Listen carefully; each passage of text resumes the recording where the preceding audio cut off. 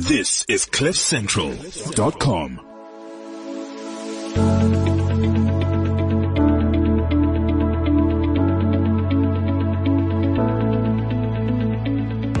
Welcome to the Understanding Cancer podcast, a series of key conversations that bring together all you need to know about cancer, empowering you with information and knowledge.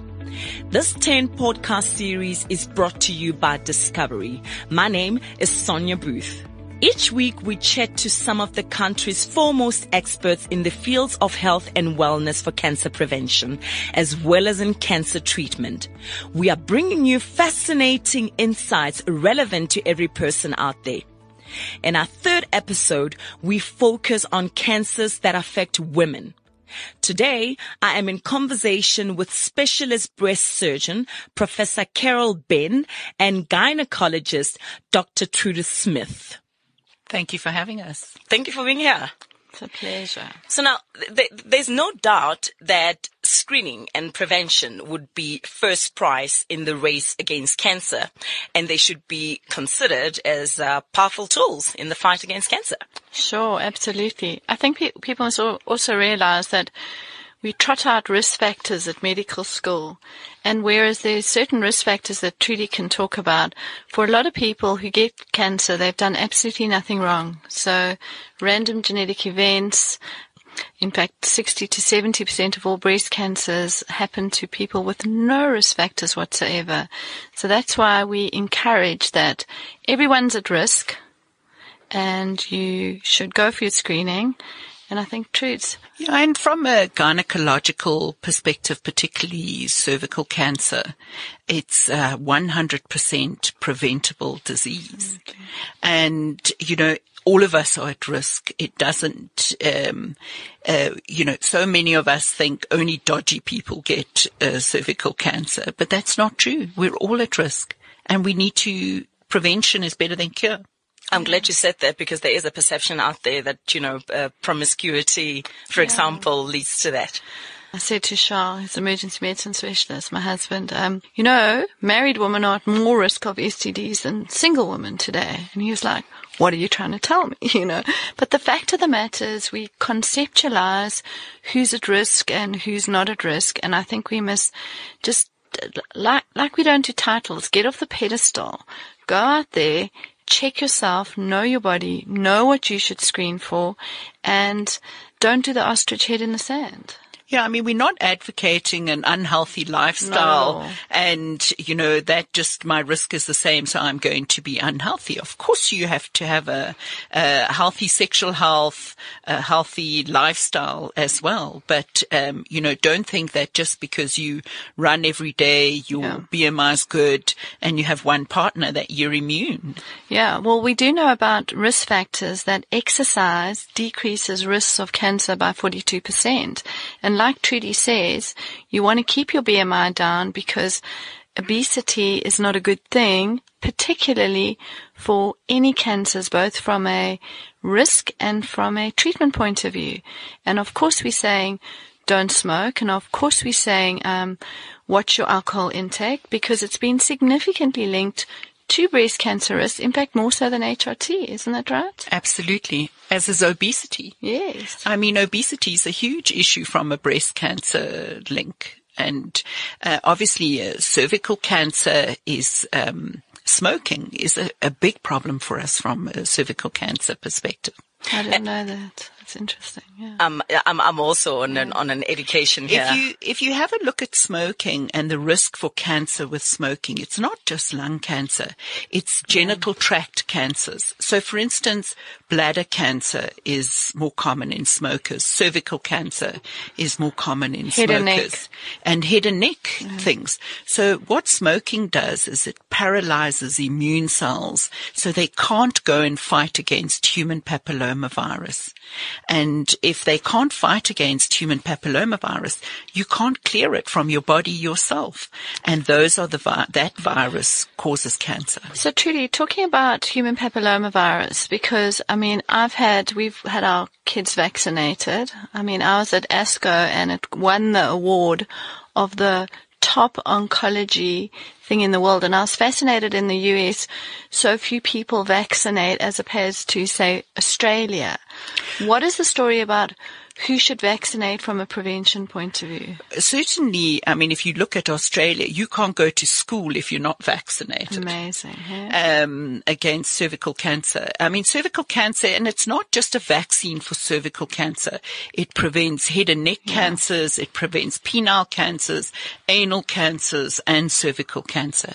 And you can vaccinate your daughter and your sons against these cancers. You know, and I say to moms, if there's a breast cancer vaccine, you'd all be rushing out there and giving it to your daughters. But why won't you give your daughters the cervical cancer vaccine? It's, first of all, you know, the cervix is in the vagina. And as soon as you say the word vagina, you know, vaginas are like scary things. We don't talk about deep them. dark holes. Yeah. So why? You know, it really, there's so much anti-vaccine lobbyists in the world. It's crazy. It's crazy. You should vaccinate for everything. And I think what Trudy says is so important. If you can vaccinate for something, absolutely do. And I would advocate you vaccinate boys and girls. I mean, we're in an era, thank God, where we're not into this concept of, our little princess Barbie is going to grow up and marry her prince and have a happy life. We accept relationships in terms of people have a right to choose who their partners are, their multiple partners, etc. And I think particularly for that reason, for me, it's not just about vaccinating girls, it's vaccinating girls and boys. Absolutely. And I actually think if you talk about numbers, I think cervical cancer is actually way more common in terms of in this country as an incident than breast cancer. But because our cancer registries are based on pathology, in other words, you need to present to a hospital with a lump in your breast and they do a biopsy and they say breast cancer, and therefore we say this is the number of breast cancers in this country. People who die out there in the communities with their breast lumps, or more commonly with their cervical cancers, who've never presented to any hospital, are not recorded as a cancer registry incidents. And I think because gynae screening is done so less well, particularly in a government setting, than breast, because your breasts are out there. So eventually you're going to notice if there's like a big lump or an ulcer coming through your breasts.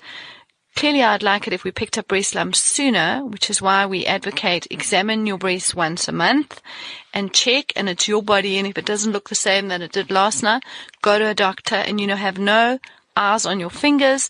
So don't accept the doctor who says, well, this is just a lump or this is just hormones. But the problem is it's very, very hard for most people to examine their cervix. Okay. And yeah, and so many women, unfortunately don't have access to screening. Yeah. And that is a big problem. And, you know, when, out in the communities, if you start leaking urine and stool and you're bleeding and you're smelly, you'll get ostracized and nobody will make that diagnosis. And so there are more deaths from cervical cancer than there are from breast cancer, because the cervix is so close to the kidneys, to the kidney pipe called the ureter, and it often blocks it off and you die of kidney failure. So, you know, there are far more deaths from cervical cancer than breast cancer, a preventable disease. I've lost count of the number of times you've mentioned the word screening, because early detection is key, right? But I think what we must realize is screening doesn't have to be expensive. Okay. You got a pair of hands, you check your breast once a month, and ideally, if you find something wrong, you must come forward and have an ultrasound, no matter what age you are, and a mammogram, an ultrasound, and needle biopsy. But I think, I mean, there are all sorts of fascinating new breakthroughs from a gynae point of view. So Trudy can give us some ideas of what we should screen for from gynae. Certainly from an ovarian cancer perspective, luckily, thank God, ovarian cancer is very rare. It actually is very rare. But unfortunately it's found very late because there are not good screening modalities. So you can't really screen for ovarian cancer. We have certain high-risk populations, people who have a genetic cancer, BRCA genes. Angelina Jolie, Yes. she has a BRCA gene. It's a genetic cancer. And those are a special group of women. And those women, you can screen until they've completed their families, and then you can open the discussion as to whether you should be removing the ovaries, etc. But remember, ovaries are important things. Ovaries supply us with all our hormones. They give us our libido, and they do far more than what we really know about. So ovarian cancer is tough, but now we're moving towards cervical cancer screening. We're moving towards human papillomavirus screening, and that's going to be where the change will be from pap smear to HPV testing. And what are those things that where you just put this tampon inside for an hour and then you can test So we have a worry of self-testing. So you can do self-HPV testing. The biggest problem with self-testing is you need to have the knowledge yourself on what it means. Okay. Because so many women think the test comes back high risk positive, and for them they've already got the cancer. Okay. So you have to be a little bit cautious on self-testing, but yes, you can. There are tests that are self-testing HPV tests. So next year when you do my pap smear, you must do my HPV as well. Yeah. So, the question is economics. So the new South African guidelines say we do not do pap smears. We only HPV test, preferably every 5 years. It'll increase our interval. And if you have a high risk HPV, then we triage or we move you to other levels in the screening process. But if you are HPV negative and you keep the same partner, you are unlikely to change in the next 5 years. Okay, so tell me something. If somebody of any age is HPV positive, any age, would you vaccinate them? So the likelihood of you containing a high-risk HPV, the younger you are. I mean, I'm not saying that we don't, as older women, get enough we're action. Old. But the younger you are, the more likely you are to have a high-risk HPV, but the much more likely you are to get rid of it yourself. Your body's immunity. So we don't like to HPV test very young sexually active women. So that test should probably only be done after the age of 25 or 30. But in terms of vaccination, if you have the virus, the vaccine is not going to get rid of it. But remember, the vaccine contains other HPV types. So to say, somebody who's sexually active can't be vaccinated is not true. Okay. That is not true. And someone who tests positive? So if you test positive and you vaccinate, you're not going to get rid of that HPV. Yeah. But what you can do is prevent further reinfection for later. All right. Okay. So, I mean, the stats I'm about to read are absolutely shocking, but I can't say I'm surprised, and I'll tell you why. Yeah. I mean, only 25% of women with access to private health care get screened. Yet they are eligible. Firstly, I think that people are scared to screen. Okay. It's that head in the sand mentality. And what amazes me is the amount of ladies I see who go, I can't believe it. I went for my mammogram and they found a cancer. It's like, because I think also as health educators, we don't educate people that screening is not a Disney walk in the park. It's not Disney World. If you look, there's a good chance you're going to find, and you need to be counseled about absolutely, we want to pick up things early. Most things we can manage. Some things that we screen for, actually, you pick up a tiny breast cancer that's a triple negative breast cancer. Even though it's tiny, you're still going to need chemo. And that's quite a horrific thought for people to deal with. So people have to be well counseled. And that's where I think podcasts like this are so important. Where you go for your screening. I saw a lady last night who goes for routine screening and they've missed the cancer for the last 5 years. So what was the point of her screening? So you must go to multidisciplinary units and people who specialize in, when you're looking in the game park, the game range is more likely to see the predator than Carol sitting on the back of the vehicle. So that's the point. And for me, I think what's important is the mother-daughter principle. Yeah. So if your mother went for screening, your daughter is more likely to go for screening because it's like a natural progression. You know, it's like if you use tampons, your daughter's more likely to use tampons. So the mother-daughter principle is very, very important. Unfortunately, those 25% of women who are being screened are probably the women who don't need to be screened. Yeah. And that's why you'll come up with the statistics to say, oh, you've screened so many women and this is the number that were positive, because those women will come back and back and back and back for their screening.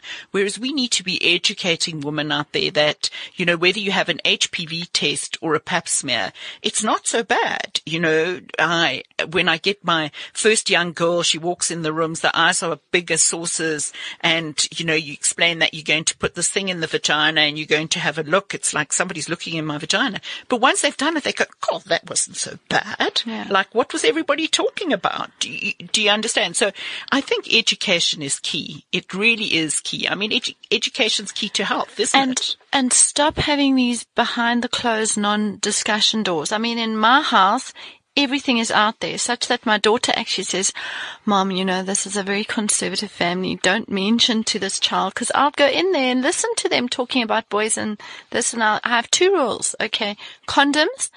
If he doesn't know where he's going, give him directions. Okay.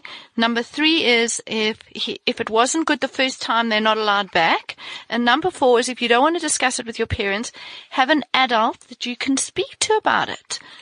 Because they often don't want to talk to mom or dad or this or that.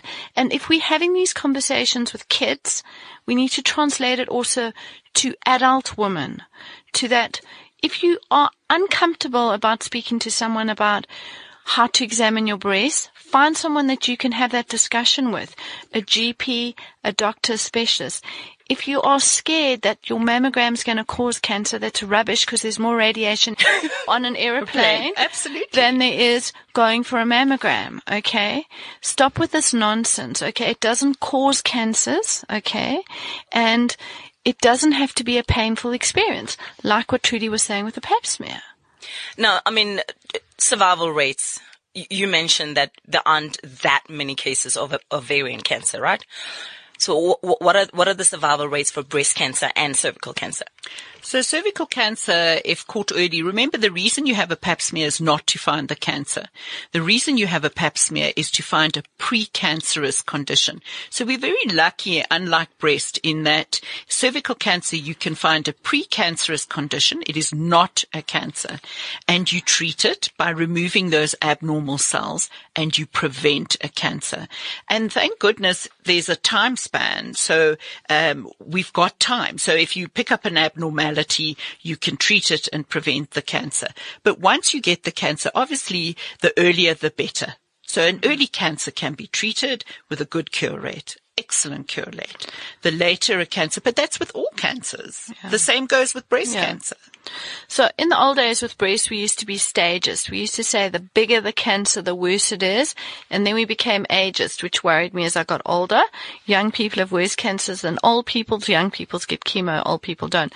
Now we realize that there are 4 really biological behavioral types, personalities of breast cancer. Extremely lazy breast cancers that usually don't need chemotherapy, and we treat them mainly with hormonal manipulation. A group that's hormone sensitive, that's got its tackies on, that we use a combination. A cancer that's got a target in the middle, it's like Pac-Man from the old days, that we use special target treatments, Herceptin. And then a 4th group called the triple negatives, that the mainstay is we give oncology treatment, okay, and always I say surgery is for blondes. You just need to take the cancer out. It's not better to take a breast off than take a cancer out. You must just take the cancer out properly. So obviously you don't want to leave it behind. And then we've got local treatment, radiation. But today no one needs ugly ablative surgery, and there's no such thing as an emergency mastectomy. Chop it off and chop it out as quickly as possible. No one died of cancer in the breast, ever. You die of cancer's ability to spread.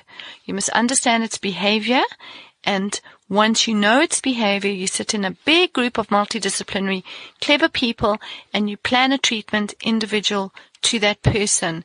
And particularly with youngsters and breast cancer, if they haven't had kids and family, You must get gynae involvement and discussions around fertility and egg saving and all those issues. And I'm sure that's the same with gynae cancers. Absolutely. You know, cervical cancer is devastating from a fertility perspective, but there are lots of alternatives and discussions, particularly, unfortunately, available only to the private sector as opposed to the public sector, because we don't have that. We only have 2 infertility units in the public sector, and those are basically they're not funded. So that is an issue, but there are alternatives. You know, you can freeze eggs, freeze embryos, get a surrogate. Yeah. There are lots of alternatives. And Trudy, earlier on you mentioned Angelina Jolie. I mean, she lost her mother, grandmother, and aunt to cancer. So now I bring that up because I would love for you to enlighten me on genetics and particularly gene mutations. So, you know, we can both talk to this, but there are definitely family lines of breast, ovarian and uterine, prostate cancer. So it's not just in women. You have to take a male history and a female history. And there's an Afrikaans line, there's an Ashkenazi Jewish line, there's a Welsh line, there's a Scottish line. So you take a nice family history, and that's what we both do when we see a cancer patient. You know, anybody else in your family have a cancer, both males and females. And then there are certain characteristics of the cancers. Then we would alert us, and then we would do genetic testing within the family. It's easier to genetically test the cancer survivor than somebody who doesn't have cancer, because then you can isolate the genes. So it's called the index case. So I'm actually, her geneticist is actually a friend of mine, so did the Angelina Jolie stuff. And so the fact of the matter is under 10% are BRCA positive. So if you take 100 cancers, under 10%. So 20 to 30 are a bit like opening a lock. You have uncle has colon, this has prostate, this is this, etc. And you have a lock effect of all the different genes together that cause, say, for example, a breast cancer. But what it is if people have strong family histories, what Trudy says is very important. You test the index case, the person with the cancer. Because let's say, for example, my mom had breast cancer and died, and then I test and I'm BRCA negative. I don't know if she wasn't BRCA negative, and then the test doesn't mean anything on me. So you want young cancers and you want to test, and if they're positive, then you test. All the rest of the family have opportunity to test. What I want to stress is I often see families where this is an absolute, I mean, it's worse than a divorce in terms of so-and-so, I've tested, I'm positive, I'm worried about my kids. What if I've given this to my kids? What if? The fact of the matter is you have the genes you're born with. End of story. All you have is you've acquired more information, and it's how you deal with it. So firstly, you don't ever test children. People need to be over the age of 18, and they need to sign consent for it. So say as a mom, you know you are BRCA positive. Okay. Firstly, you have a choice whether you want to disclose that to your kids or not. It's your right. Okay. If you choose to disclose it to your kids, I think you should disclose it to a doctor. So should something happen to you, the doctor has an opportunity, if the family asks, to say and go through it. But for example, I could refuse to let anyone in my family know, and that's my right. Okay.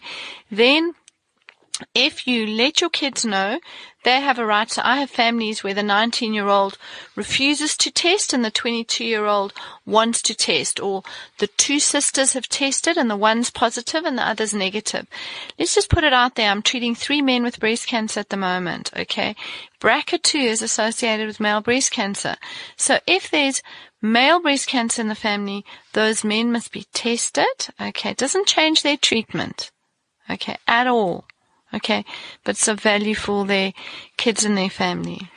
From our perspective, obviously there's a lot of psychological burden, because the negative family member feels guilty that there's a positive family member. It has many psychosocial implications.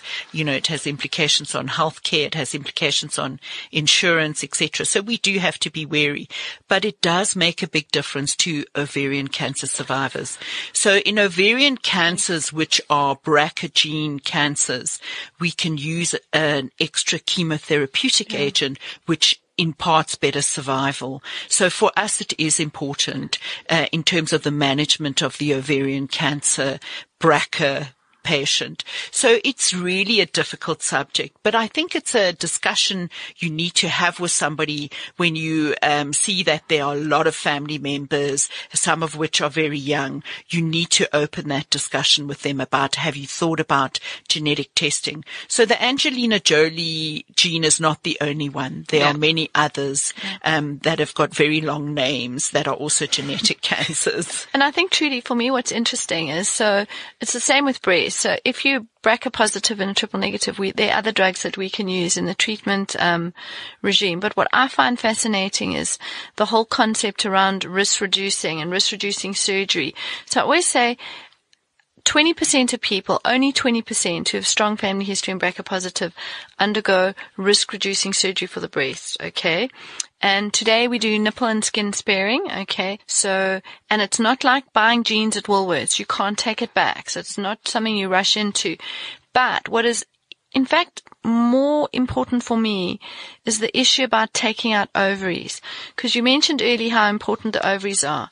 And I often say, we're quick to turn around to people and say, whip out this and whip out that. But you take a youngster and you take out their ovaries, more women die at the age of 50 of heart disease, okay, than cancers. And you've got to be so careful. The conversation is not just about whip out and prevent. So I will never forget a 33-year-old who came in, strong family history, BRCA positive, life and soul of the party, breast tissue out, beautiful Barbie boobs, ovaries out, etc. I get a WhatsApp as I'm driving to say, please come to her wake. Died at 39 of a myocardial infarct. So here's a youngster who's done everything right to prevent what she thought she would have a highest from a demise point of view, yet died of a heart attack. So I think it's not a simple story. No, it's a complex conversation that you need to have, because, we must appreciate that I have a very young patient. I've removed her ovaries. She's had her breast done. We had that conversation, but now your libido's bad. What it does to one's libido is quite horrific, and it's a conversation you need to have.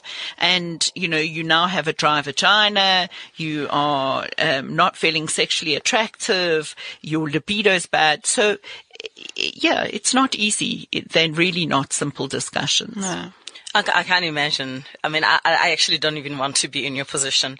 So now I've done the screening and the tests. Now comes the diagnosis. Yeah. How do you then give me the hard facts without killing my spirits? I know you, Carol, have a holistic approach to this. Well, I think we both do, but I think, I discussed in my MDM today, I was actually quite out there with the oncologist. The concept of medical EQ is something that fascinates me.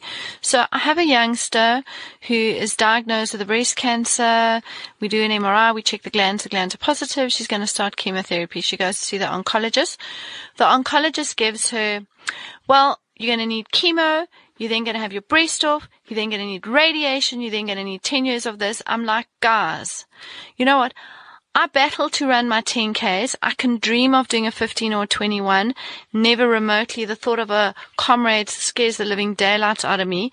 If you have got somebody who's going through stress and a crisis, now I've got a son who's an insulin-dependent diabetic. I remember sitting in a consult, and I might have all the medical knowledge in the world thinking, what are they saying? You are anxious, you're stressed, you take in less than 20% of what the doctors, small bites to go through the journey. When you're climbing Mount Kilimanjaro, you're not going to go, this is what it is up, this is what it is down. You're going to do this in small bites. So I think it's important that people have information, that they have navigation, people to help them through the journey, and that we go over things in little bits, okay? 9 out of 10 people with breast cancer today are alive and well, okay, 10 years down the line. Yes, cancers come back. Yes, people die of cancers, okay?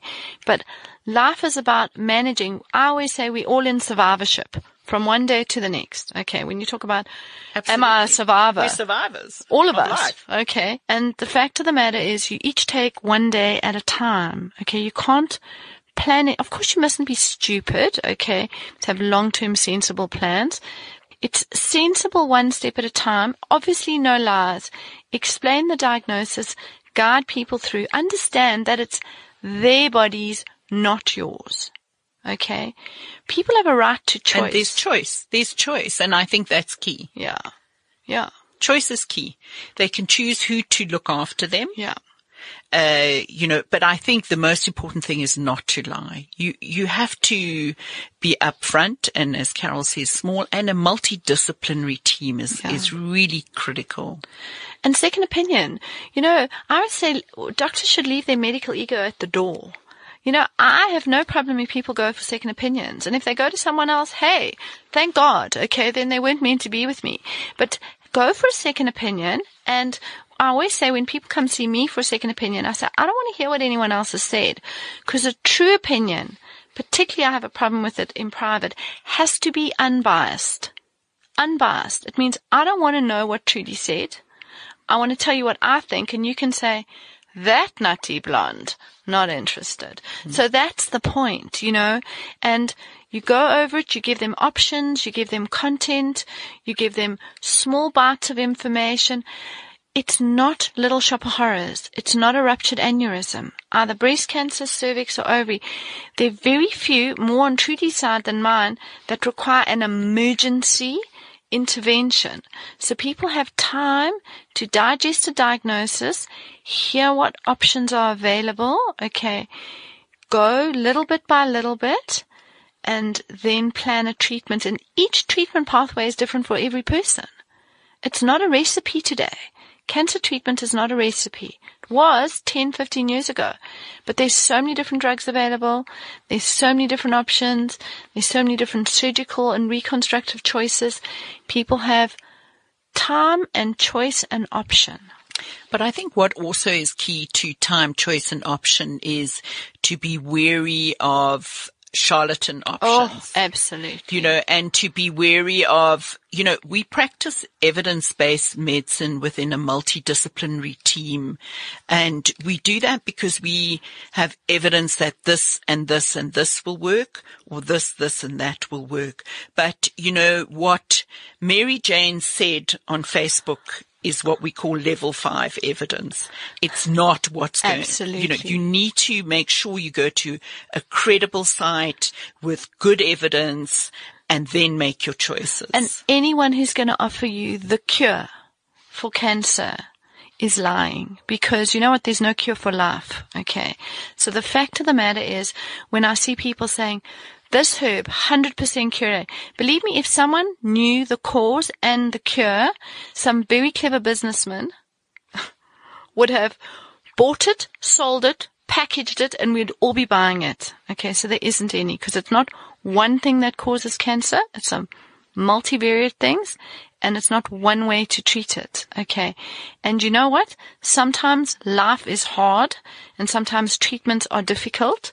So anyone who's going to give you, if you sprinkle a little something on your nose and it's side effect free, okay, life is not side effect free. Absolutely.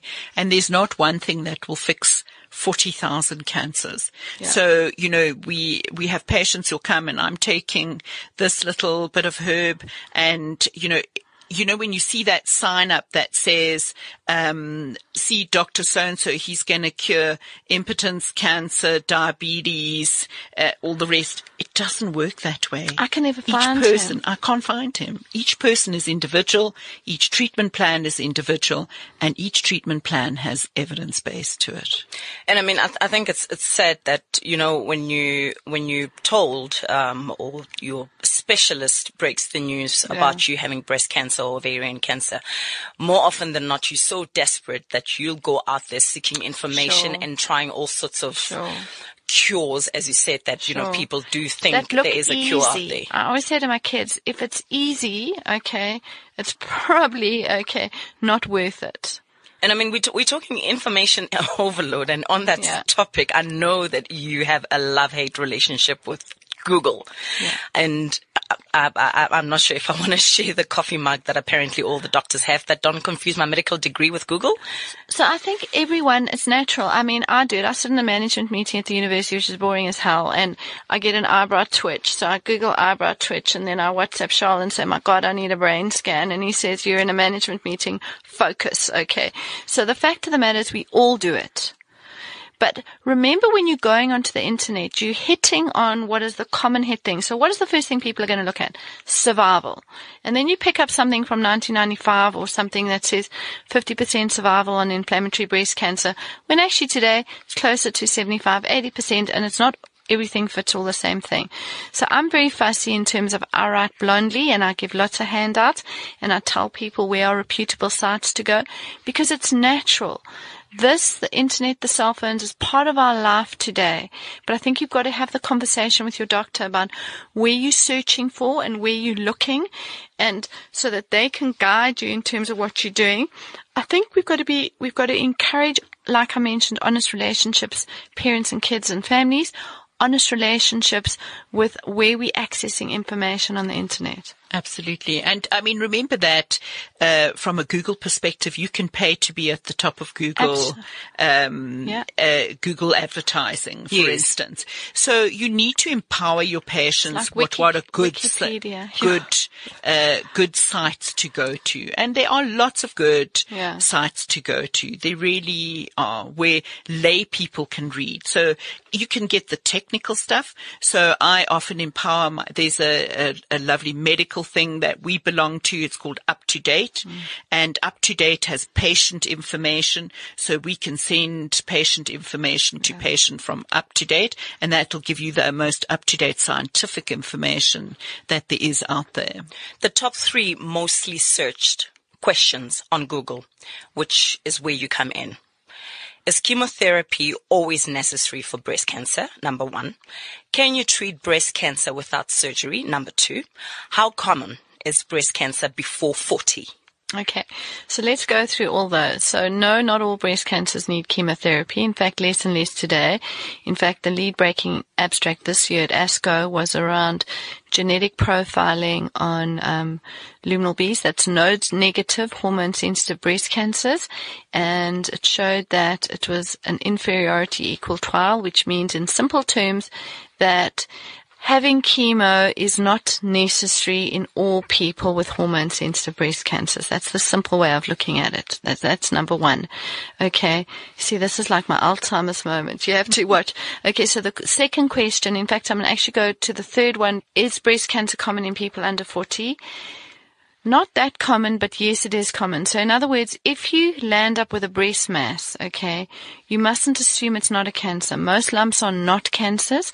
Most lumps in young girls are things like fibroadenomas. But the problem is we don't have eyes on our fingers, which means that if you feel a lump, so I've just diagnosed breast cancer in a 26-year-old, and it's a story of someone saw something and cut it out.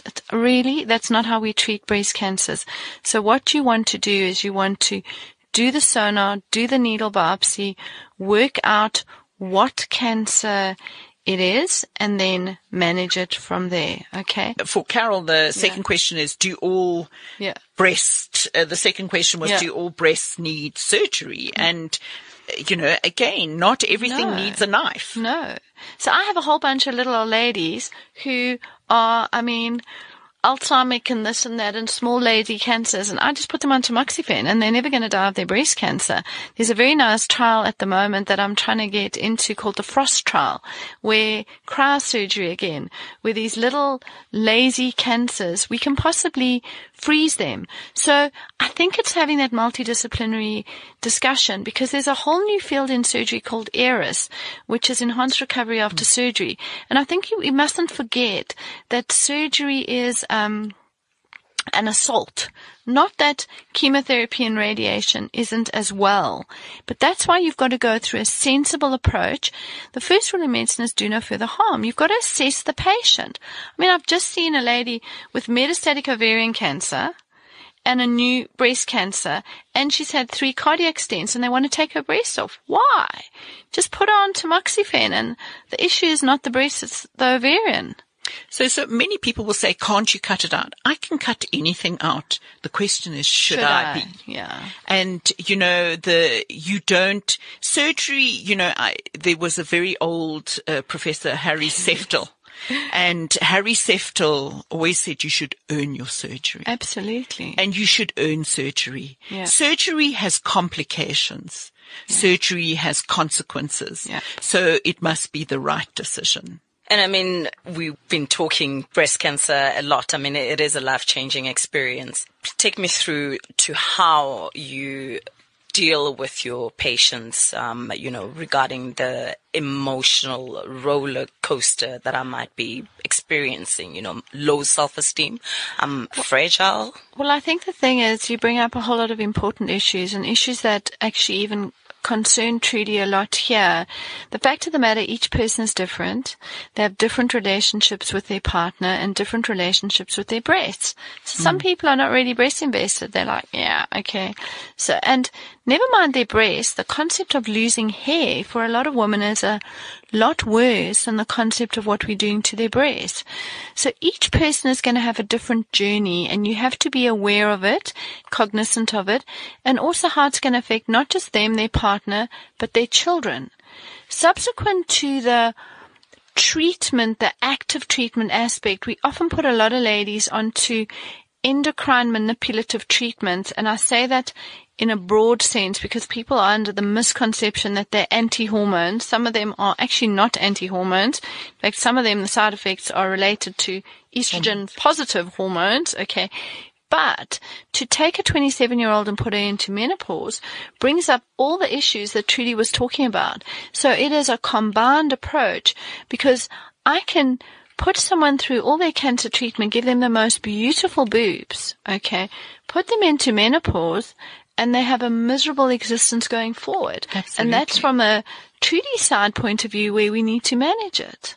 It becomes, I think what we need to really ascertain in life is not just about quantity. Yes. It's about quality. Yeah. And so you need to take cognizance together with your patient on what their quality is going to be as well as their quantity. So the same goes back to the surgical procedure. I can do a massive 10-hour operation, but if that patient's going to remain in hospital for 4 months afterwards and demise within 6, why? Why would you do that? It's about quality. It's about having that discussion, and also trying to encourage your patient to have the discussion with their partners. Many will want to close it off, not tell their children, not tell their partners, and keep that hidden. And I think it's important that you encourage them to have conversations. Yeah. And I mean, you touched on breast conservation in breast cancer. In fact, there are very few indications for a mastectomy other than inflammatory breast cancer, cancer throughout your breast. Obviously, if it's throughout your whole breast, then you would look at taking out all the tissue, something called Paget's, where you see change on the nipple, okay?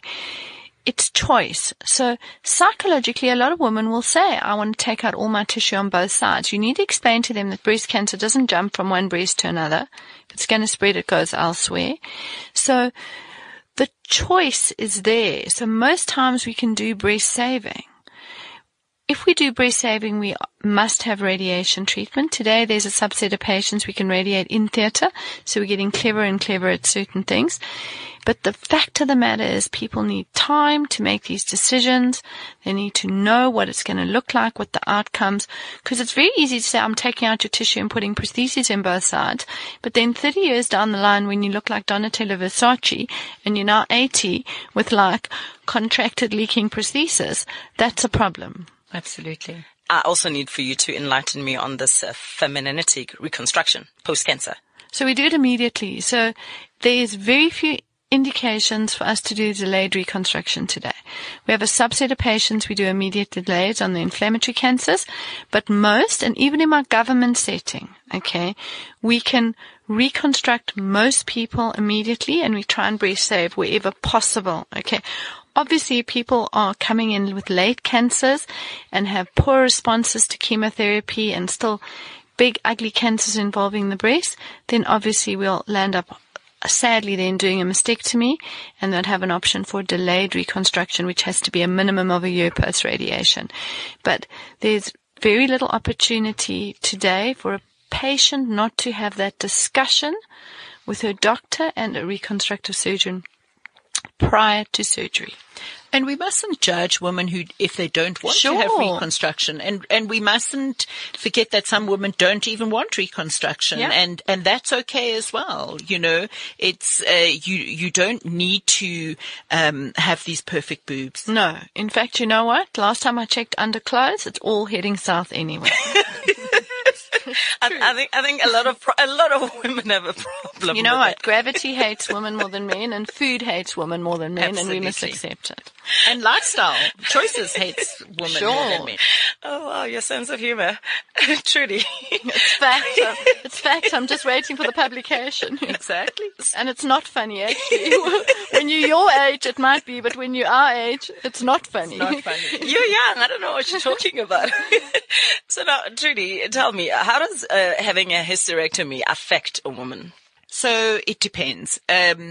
Certainly a hysterectomy, obviously you don't have your periods. You can't reproduce. You can't have children of your own. But remember, you can always harvest eggs and somebody else can have your baby for you. But from an intercourse perspective, from a sexual perspective, I think you need to appreciate what your libido was like before your hysterectomy, what your orgasmic function was like beforehand as well. And it's unlikely to change, except in cervical cancer, when we operate, we shorten the vagina. But the vagina, thank goodness, is quite a forgiving organ, and it can lengthen with time from intercourse. Unlike the penis. Unlike the penis. You know, the vagina certainly lengthens, but the consequences, unfortunately, of radiation on the vagina. So many women are afraid to have intercourse. And when you have radiation to the cervix or the vagina and you are not having sex, then the vagina gets smaller, tighter and shorter. So it's really important to have that conversation with your patient, to encourage them to be sexually active. If they have no partner, I strongly encourage them to get themselves a vibrator.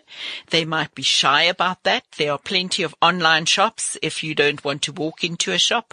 There are plenty of shops that are not dodgy on the corner for you to go and get a vibrator. But you need to have that conversation. And, you know, I have this delightful elderly patient, and it's also important for us to examine the patient. We need to be able to look in the vagina. So, and I have the conversation, and she's 80, and I say to her, listen, you know, I know your partner's, you know, you no longer have a partner.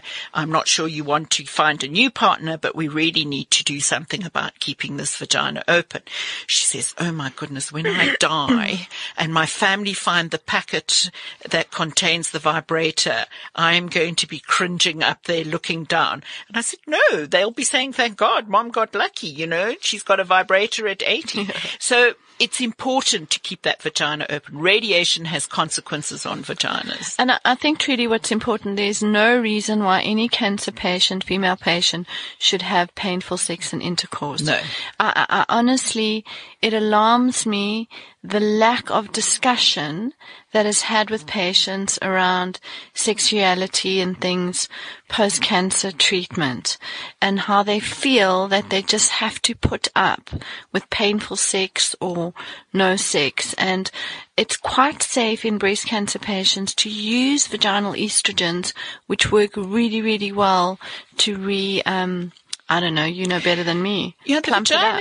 to plump it up. Basically, the vagina is an organ that requires a certain amount of estrogen, and as you age, and even if you haven't had cancer, as you age and you become menopausal, your vagina becomes thin and much drier, and intercourse can become uncomfortable. And if it's uncomfortable, you're not going to want it. So there are ways that you can improve it. Gone are the days where you never had intercourse after you were, a certain age. Now we want you to be sexually active and to enjoy your relationship. So yes, there are things you can do. And what we do is we put estrogen in the vagina. We put it in 2 times a week, sometimes 3 times a week, and it's not going to affect your breast cancer. No. And luckily enough, most gynecological cancers are not hormone dependent. So we can utilize that in the vagina so that intercourse can become comfortable and enjoyable. And Carol, we hear horror stories about leaking silicone implants. Is that something that we're really still worrying about in 2018? So I think the new generation implants are really a cohesive gel, so they shouldn't leak. So generally the old things. And I just want to put something out there. Everyone goes, I've had saline, it's safe, not silicone. Saline is surrounded with silicone. Okay. So when they go, I'm allergic to silicone, therefore I had saline. You've still got silicone in. The outside is silicone. Anyone who's deciding to have a breast augmentation, I think, must have a short and long-term discussion around it. It's not a case of, quick, I want Barbie boobs today. You have to look at long-term outcomes and also discussions around, and it's only a small risk around, we see implant-based lymphomas in a small subset of people. So it really goes back to what Trudy said. Surgery is an assault. It's not a case of going in, I'm having my face done, my boobs done, my tummy tucked this. You just must be aware of the short and long-term consequences of what you do. I would actually like to encourage more women just to be more accepting of this is what my body is, okay? And I'm going to try and live as healthy as possible and accept and stop with this concept of it's all photoshopped anyway on the front page of the magazine. So really, what are we trying to teach our children? I have big issues of what we teach our girls. My daughter's quick to say my mom's a feminazi. It doesn't matter. But the fact of the matter is I don't see any little boys in the sandpit playing with Barbie, saying one day when I marry Barbie. All the girls want to do that. It's not what it's about. I say to them, they all want to find their handsome prince. Believe me, not one of us is a princess. I always say I'm married to Shrek, I'm Fiona, and I have 3 ogres. So we need to be sensible about how we look at our bodies. Our health is important, and what we do to our bodies. Chemo and radiation. Yeah. There's always fears about infertility. Sure. How can I, as a woman, plan for a family before the treatment and when diagnosed? I think number one, you need to have that discussion with your practitioner, and you don't have to have your chemo tomorrow, and you don't have to have your radiation tomorrow, but you can't have it in a year's time. So those are discussions that you need to have. Some chemotherapeutic drugs are worse than others. You need to have a discussion with Carol. How long after my breast cancer treatment can I have a baby? That's also important.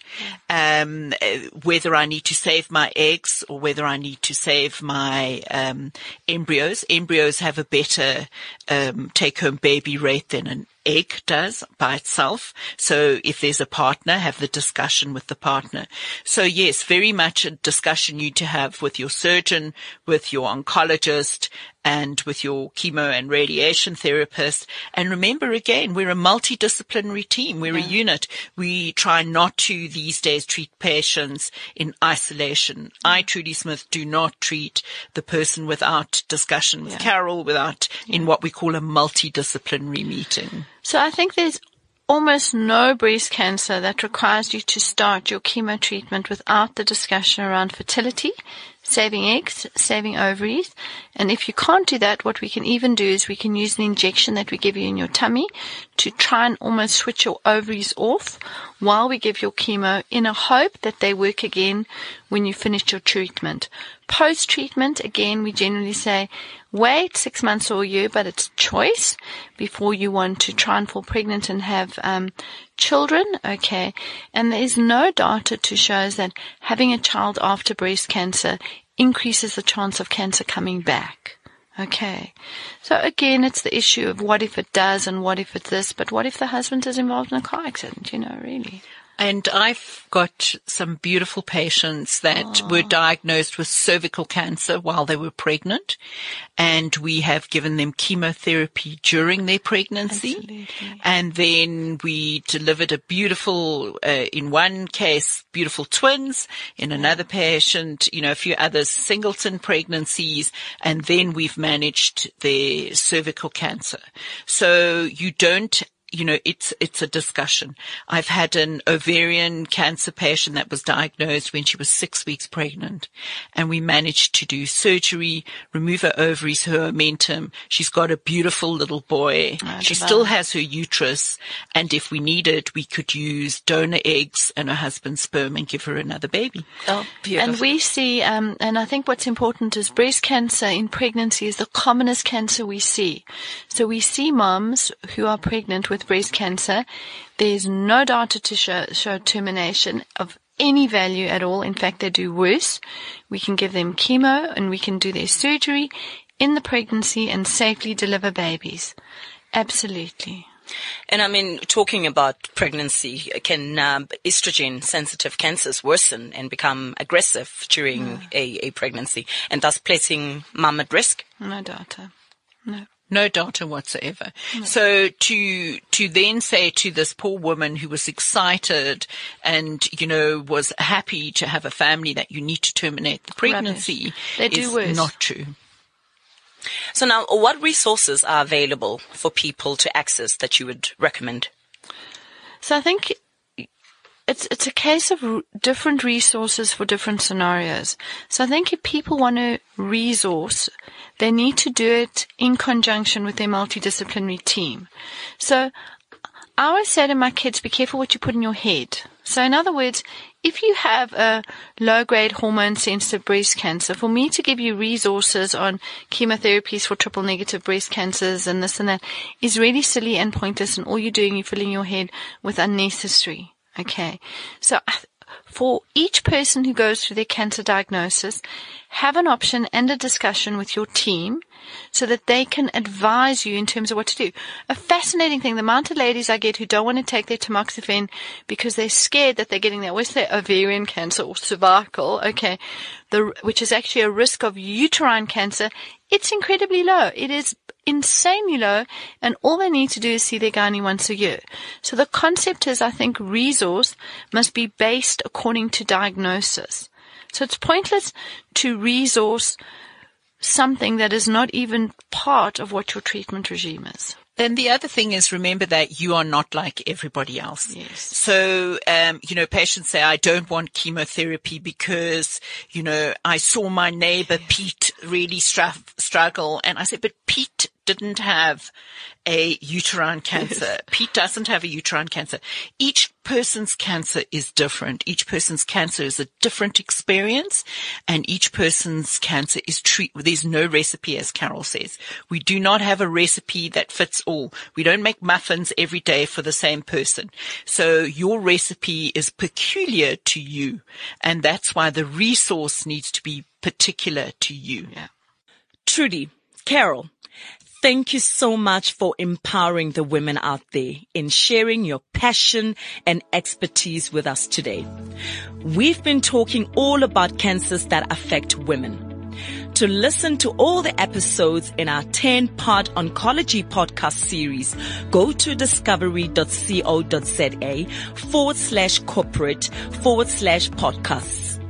In our next episode, we will explore the theme of cancers in children with key insights from 2 pediatric oncologists, an education expert from CHOC, Childhood Cancer Foundation, as well as a very brave mom of 2 young daughters diagnosed with cancer, all brought to you by Discovery.